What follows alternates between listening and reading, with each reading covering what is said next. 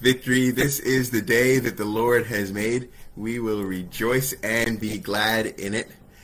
Good morning. I am Troy, and I currently serve on the prayer team at Victory Church, and am transitioning into the interim pastor role.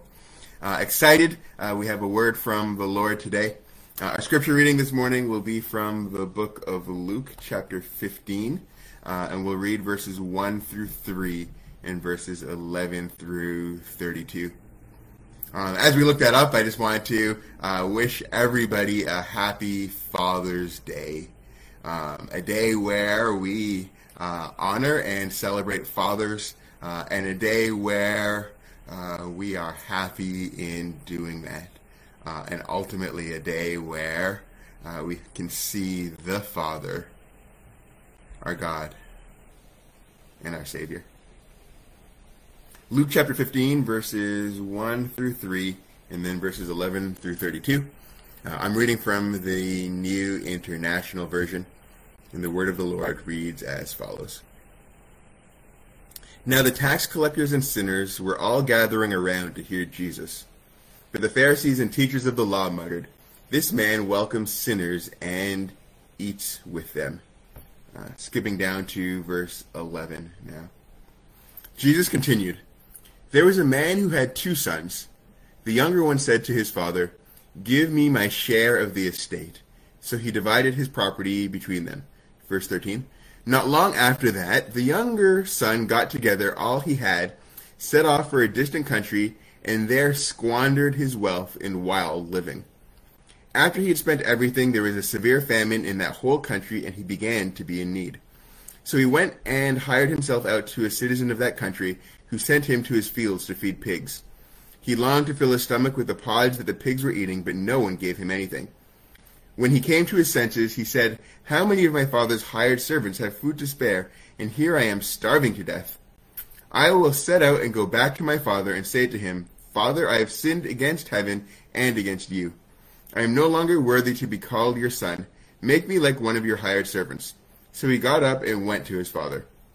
But while he was still a long way off, his father saw him and was filled with compassion for him. He ran to his son, threw his arms around him, and kissed him. The son said to him, 'Father, I have sinned against heaven and against you. I am no longer worthy to be called your son.' But the father said to his servants, 'Quick, bring the best robe and put it on him. Put a ring on his finger and sandal on his feet. Bring the fattened calf and kill it. Let's have a feast and celebrate. For this son of mine was dead and is alive again. He was lost and is found.' So they began to celebrate. Meanwhile, the older son was in the field. When he came near the house, he heard music and dancing.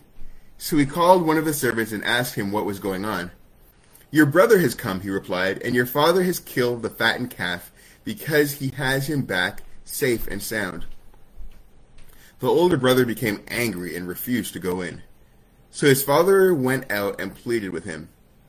But he answered his father, 'Look, all these years I've been slaving for you and never disobeyed your orders.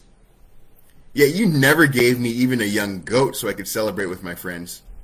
But when this son of yours, who has squandered your property with prostitutes, come home, you kill the fattened calf for him?' 'My son,' the father said, 'you are always with me, and everything I have is yours.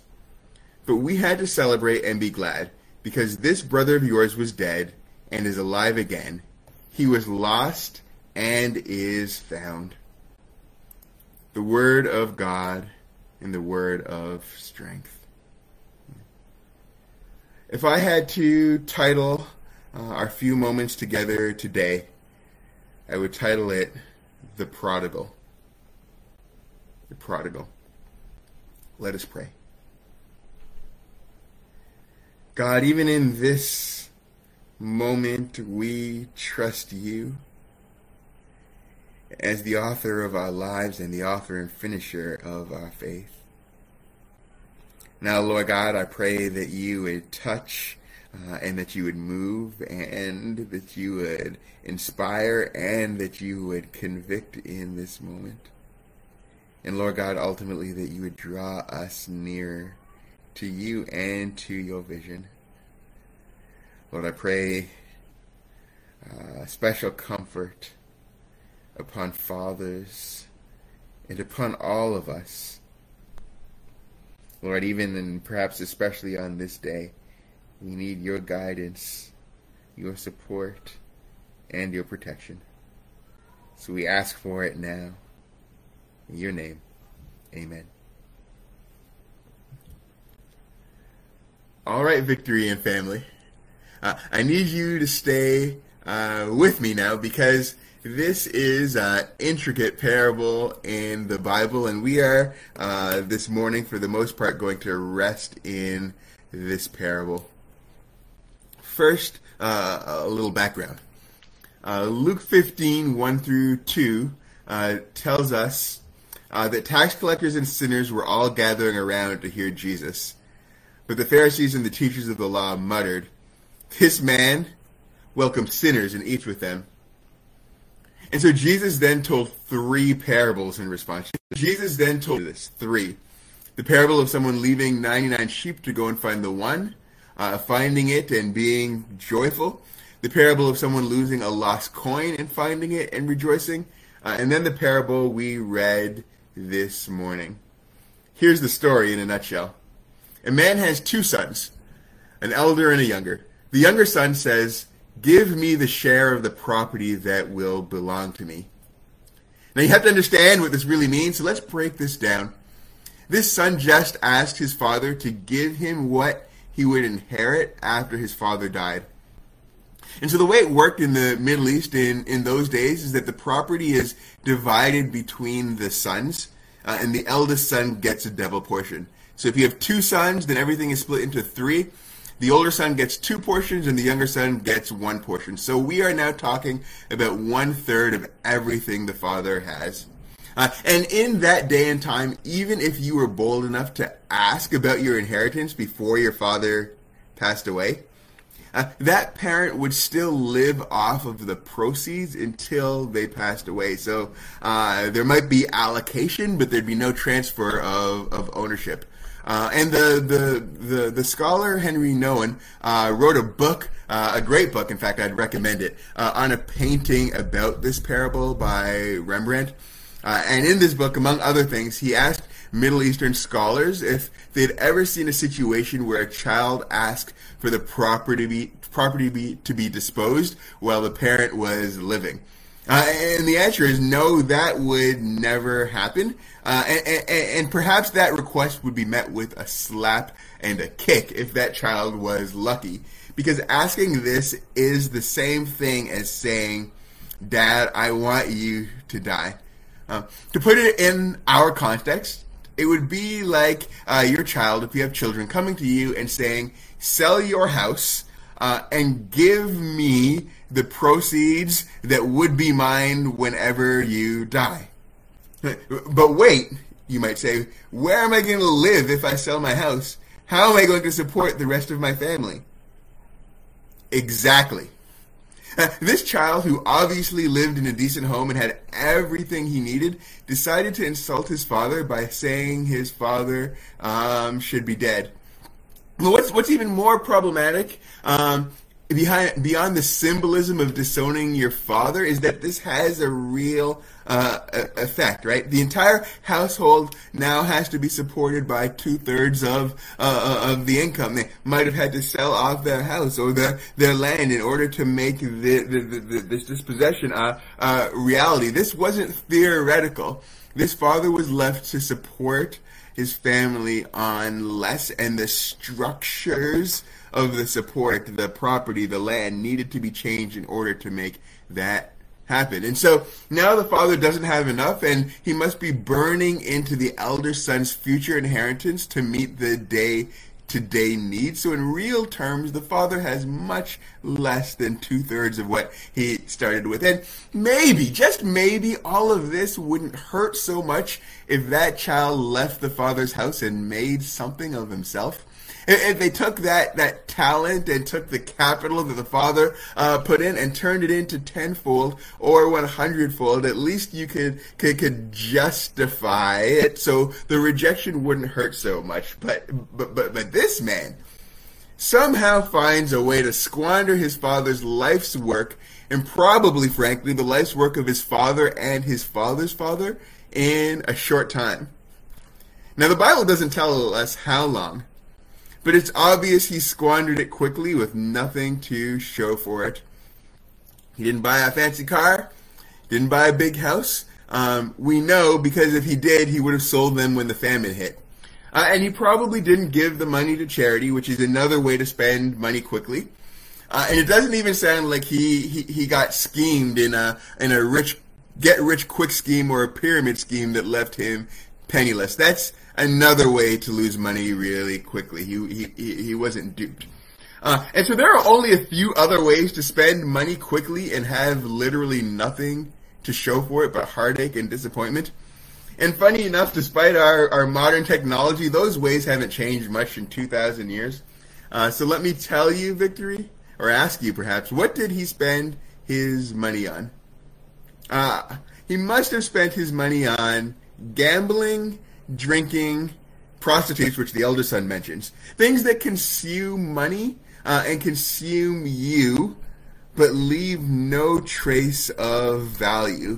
Things and activities that are obvious signs of brokenness because all they do is consume. All they do is break. Things that for 2,000 years, for more than that, we're often tried to be told that they are good, but they are things in a real sense that destroy households, breaks them apart, and separates us from God. And because they separate us from the good that God has for us, we call them sin. They take value and turn it into nothing. And the truth of the matter is, it's really difficult to squander money that quickly. In fact, if it wasn't so tragic, you'd have to laugh at the pure selfishness of it all. To basically wish your father dead and then to squander his lifetime of work in a matter of days. It's hard to do. The word prodigal means spending money or resources recklessly, wastefully, extravagantly, and oh boy, is that what the younger son did. And now watching all of this, amongst others, is the eldest son. The son we must assume had been faithful to his father. He didn't ask for his inheritance early. He didn't go off and squander his father's resources. He stayed by his father and lived through the humiliation his father must have felt from others in the community because he gave up the inheritance.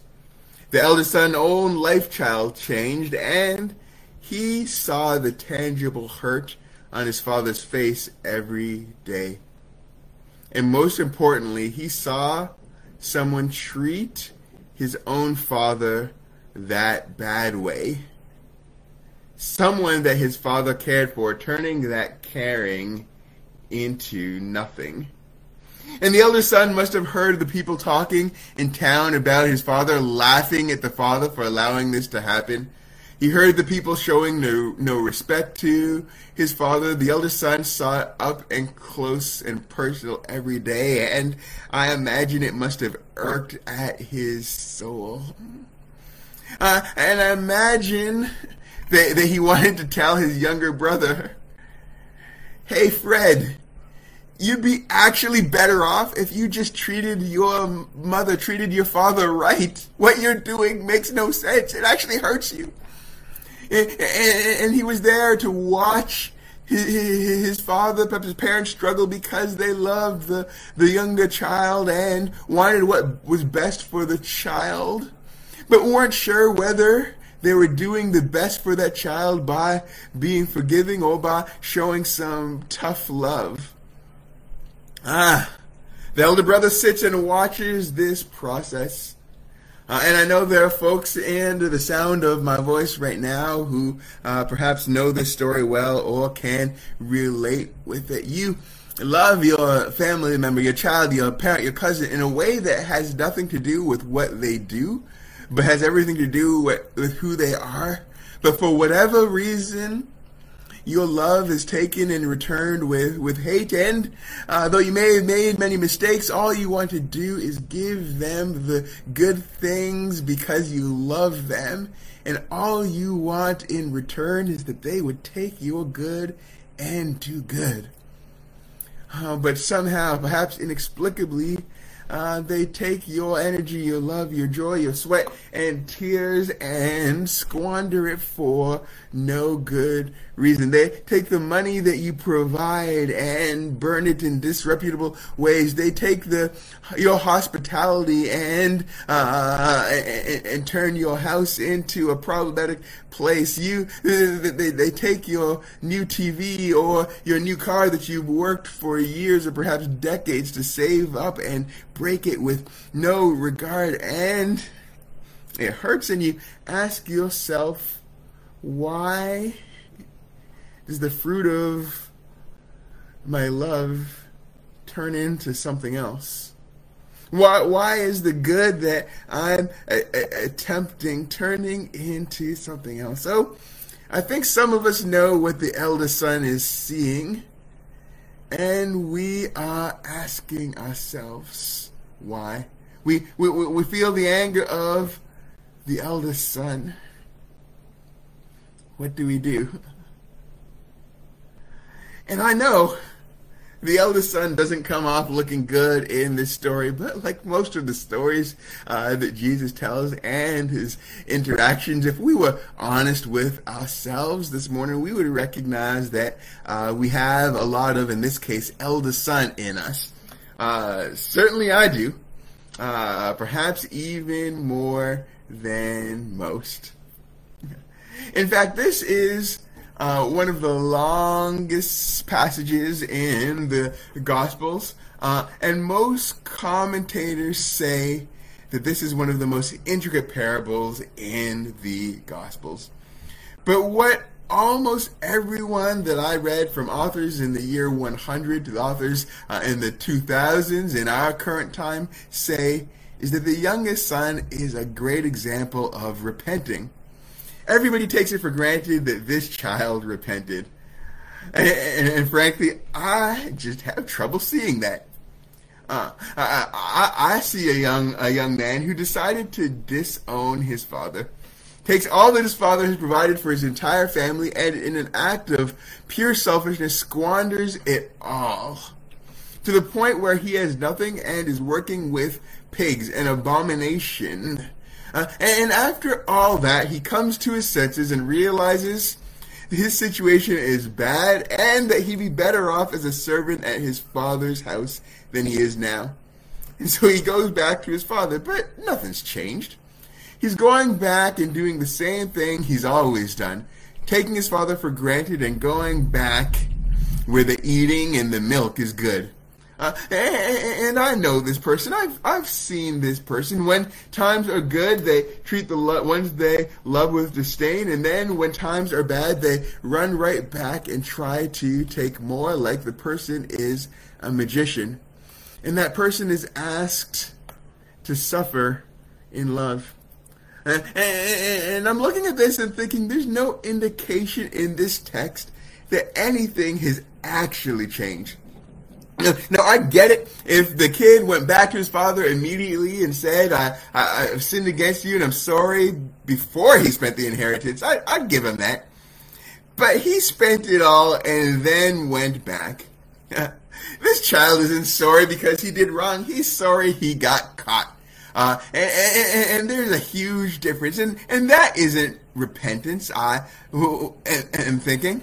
Nothing has changed. This is perhaps even worse. He's gone back to the one he disowned because his situation is bad. He's just being opportunistic. He's still trying to do what's best for him at the expense of his father. Nothing's changed. Now to some that might look like repentance, but to me, I had difficulty seeing it. And if I was really, really honest with myself, I might sometimes think that the father might even be doing a disservice by allowing such a son back into the household without some payment or penalty. Because then they know that they can behave however they want and then turn and get bailed out in times of trouble. Economists call that moral hazard. Some folks that I know says that the child needs some tough love. And perhaps to quote the scriptures, that they who have sown the wind shall reap the whirlwind. And let's just admit that this is difficult. And let's admit that the elder son is looking for signs to compare how they are treated in relation to others. And he sees when the prodigal comes back that the brother is treated well, that the fatted calf party is thrown for him. Not the skinny calf, the fatted calf. And we can hear the sibling rivalry in this story, and it sounds like the elder son is jealous and is just looking for a party, but I don't think that's the case. I think perhaps he just wants what's fair. Not that he wants a party, but if there's going to be a party showing love and favor to someone, shouldn't the party be for the one who deserves to be shown the love and favor? And so that question remains, why does the prodigal get a party? And to answer that question, we need to turn and consider the Father. And indeed, while most know this as the parable of the prodigal son, this actually isn't a story about the son. It's actually a story about the father. That's why it starts off by saying there was a man who had 2 sons. So what do we know about this father? We know the father gives the younger son what he asks for, even though it costs him half of everything he had. Even when it costs him his reputation, even when his wealth and status and power suggests that indeed he should never be treated this way, and he allows the son to treat him that way. And the father allows himself to deal with the embarrassment and the talking that others heaped upon him because the younger son acted in this way. And we know from his children that his children, the father's children, become lost without him. They squander their monetary inheritance in weeks, and they begin to live with the pigs, to do that which is an abomination. But even in the midst of the evil that comes with separation from their father, they delude themselves into thinking that they don't need him. In fact, some go as far as to say that the father isn't real, or some believe the lie that they've done so much that they can't return to the father. But yet we also see the father's influence. In the midst of his mess, the prodigal son can only come to himself because of the father and the father's influence and the father's voice that still makes a difference. He says, how many of my father's hired servants have bread enough to spare, and I perish with hunger? When I come to my senses, I know that's ridiculous, says the prodigal son. Why would I sit out here starving and embarrassed just because I want to be pig-headed? Just because I don't want to acknowledge that I was wrong, or just because I think my own way is the right way, or just because I think my father is treating my brother or his sister better, or just because I think that my misery is a message to someone. The prodigal comes to his senses and says, why would I live like an animal when in my father's house? Why would I continue in my stupor when in my father's house? Why would I continue to search in places I don't belong when in my father's house? Why would I continue to be pretending to be someone different on the World Wide Web when in my father's house? Why would I continue to be with the pigs and the abomination when in my father's house? Even just let me be a hired servant in my father's house, and it's better than anything I can find. Oh, but prodigal son, you are not just a hired servant. And look at what the father does when his child comes home. He calls a servant and puts on the best robe on the prodigal and puts a ring on his hand and sandals on his feet. The father dresses up the prodigal as royalty, as though he's still an heir to the father. And he dresses the prodigal like he is his son, despite the fact that the prodigal has already rejected this notion when he asked for the inheritance. He, the prodigal, who is not worthy to be a servant in the father's house by his own admission, is called son. But wait, there's more. The father decides to throw a huge party. The father takes the calf that they've been carefully fattening up and making the meat moist and tender and well seasoned and juicy for years for only the greatest possible party. The animal, that goat, if you please, that gets killed and carefully prepared. And then the musicians get called in, and all of a sudden, out come the father's dancing shoes, and nobody even remembers the father dancing anymore, but he puts on dancing shoes and comes up with this lavish, expansive, elegant party. To truly understand this parable, you have to remember why Jesus was telling this story in the first place. If this were today, 2021, there'd be rumors running. There'd be pictures released to TMZ of Jesus around people and in places that he shouldn't have been. And there'd be some talking heads giving anonymous official reports about where Jesus was and who he was talking to and what it would mean. And then Jesus would walk up and hold a press conference to answer why he was hanging around tax collectors and sinners. And this is what he'd say through the parable. Not only do I receive tax collectors and sinners, but even when they do the unthinkable, even when they abuse and reject me, I still receive them. And not only do I receive them, but I throw a party and I celebrate when one of them comes back to me. The message of the Father through the Son, Jesus Christ, is that God's love is prodigal for you. I know we call this parable the prodigal son, but the message really is that the Father's love is prodigal for you. It is lavish. It overflows. It could be considered wasteful, except that our God would never consider that love wasted on you. That love that reaches to the highest mountain and flows to the lowest valley. That love that flows when you're alone and don't know what to do, when you're hurting and don't know what to do, even on this day, this Father's Day, when it's difficult and you don't know what to do. The Father's message to you is that his love overflows for you, and that he wants you, regardless of the situation or the circumstance, to come home. The reception isn't one of being reprimanded. Not I told you so. Not I'm going to lord your sin over you forever.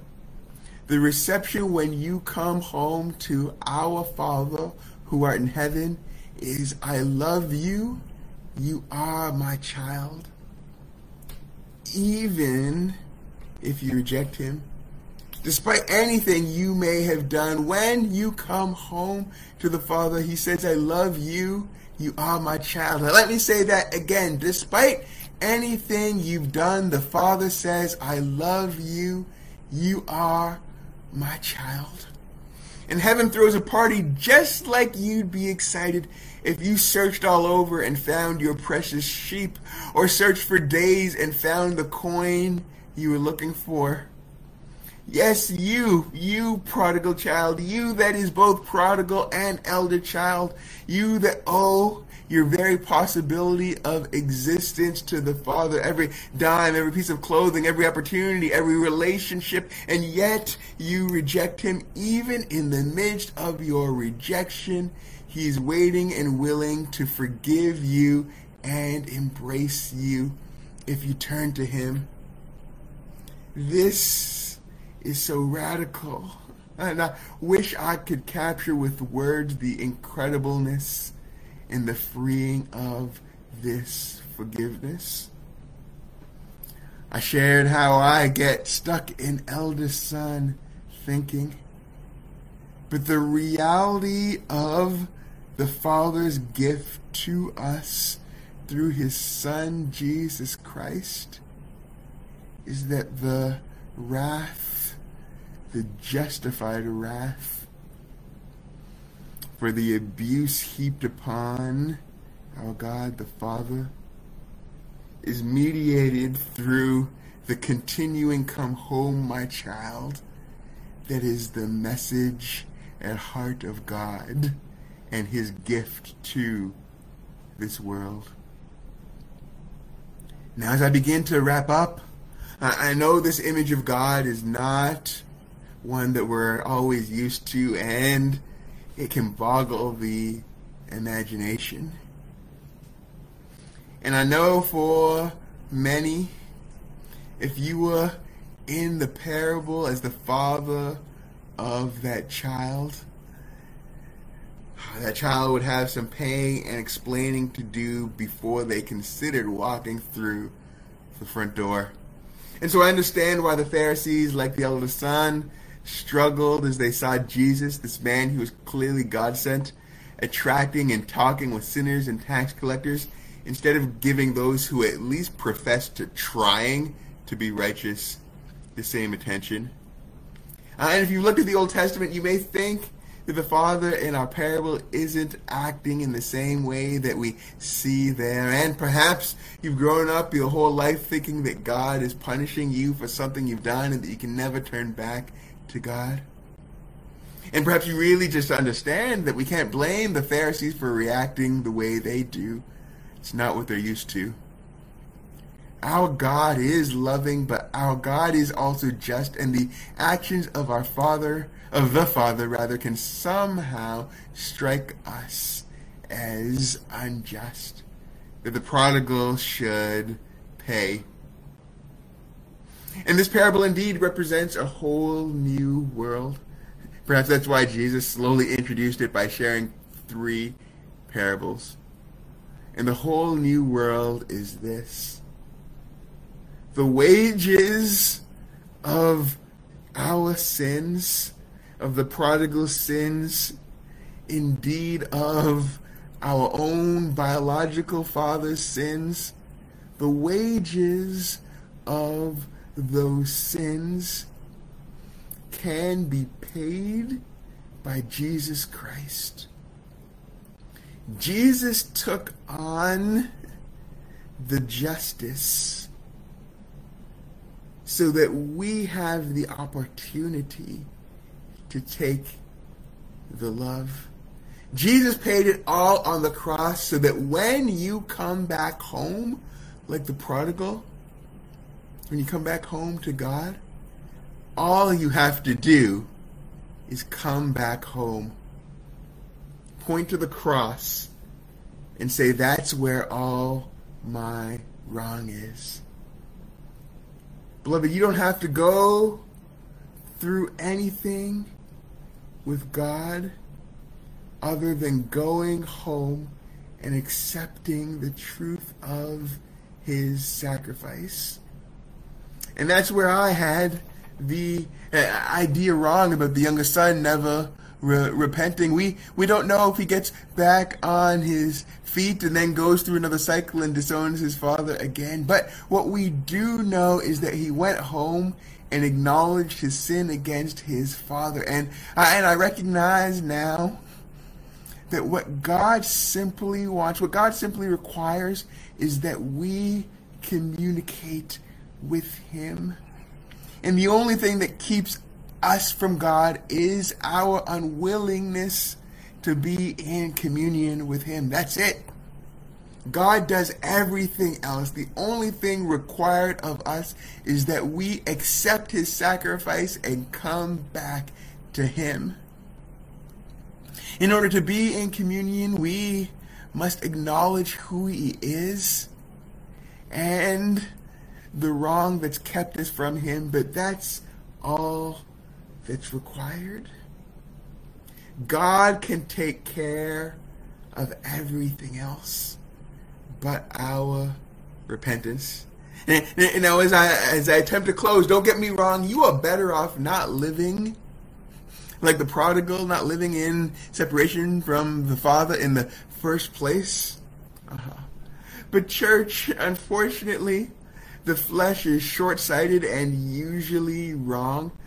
In our own way looks tempting sometimes because it seems easier or feels better, but separation is always destructive and always leading us away from our Father's house, which is where we should be, in our God's house, in the kingdom of God. The eldest son thinks that the father is throwing a party for the prodigal. But the party's not for the prodigal. The party is for the father. Yes, the father is happy the prodigal son is home, and yes, the father dresses up the prodigal and shows him that he indeed still is a son and is welcome home. But the party is for the father, because he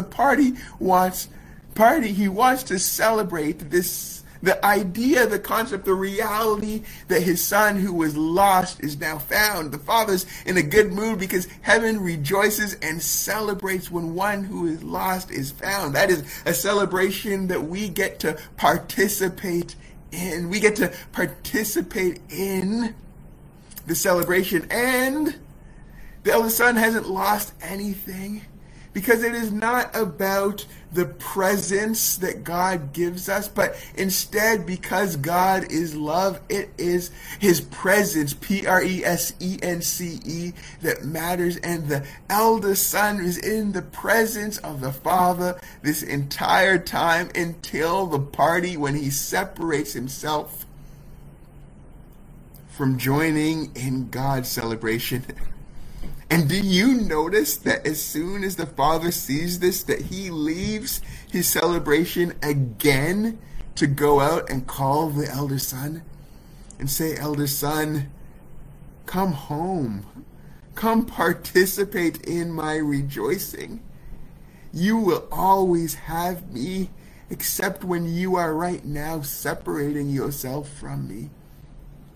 Come back and celebrate with me.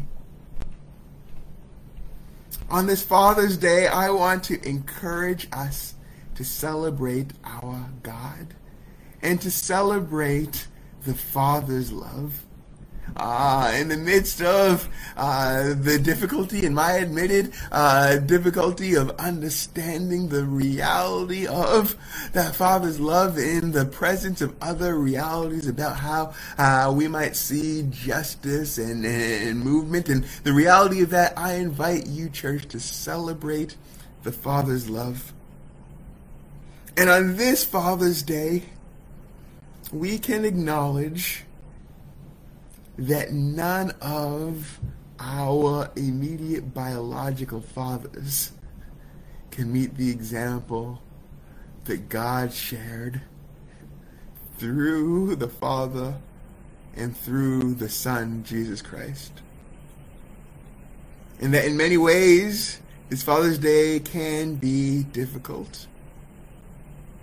And yet in the midst of that difficulty, I want to call us to embrace the mind-boggling love of our Father who art in heaven, who in a very real and material sense is our Father, who fearfully and wonderfully made us, who crafted the very DNA that drives us, and who is always and continuously calling us through his Son home, who's taken on the punishment for what we have done so we can bask in God's glory. To God be the glory for the great things he's continuing to do.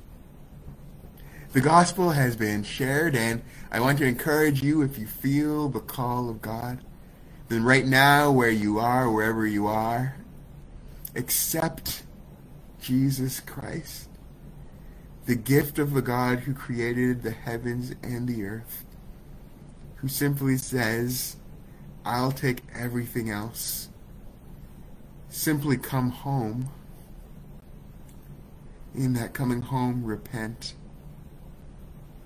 so that you can know and grow in the reality of a walk with the Father. If you're hearing that tug, if you are hearing that from God, I encourage you right now to just in your own language share that directly to God. That's what we call prayer. And then in the chat or through the website, you can submit what we call a Connect card. Simply let us know that you've accepted this awesome opportunity because we want to partner with you in your journey. Happy Father's Day. Go with God and be encouraged. Shalom.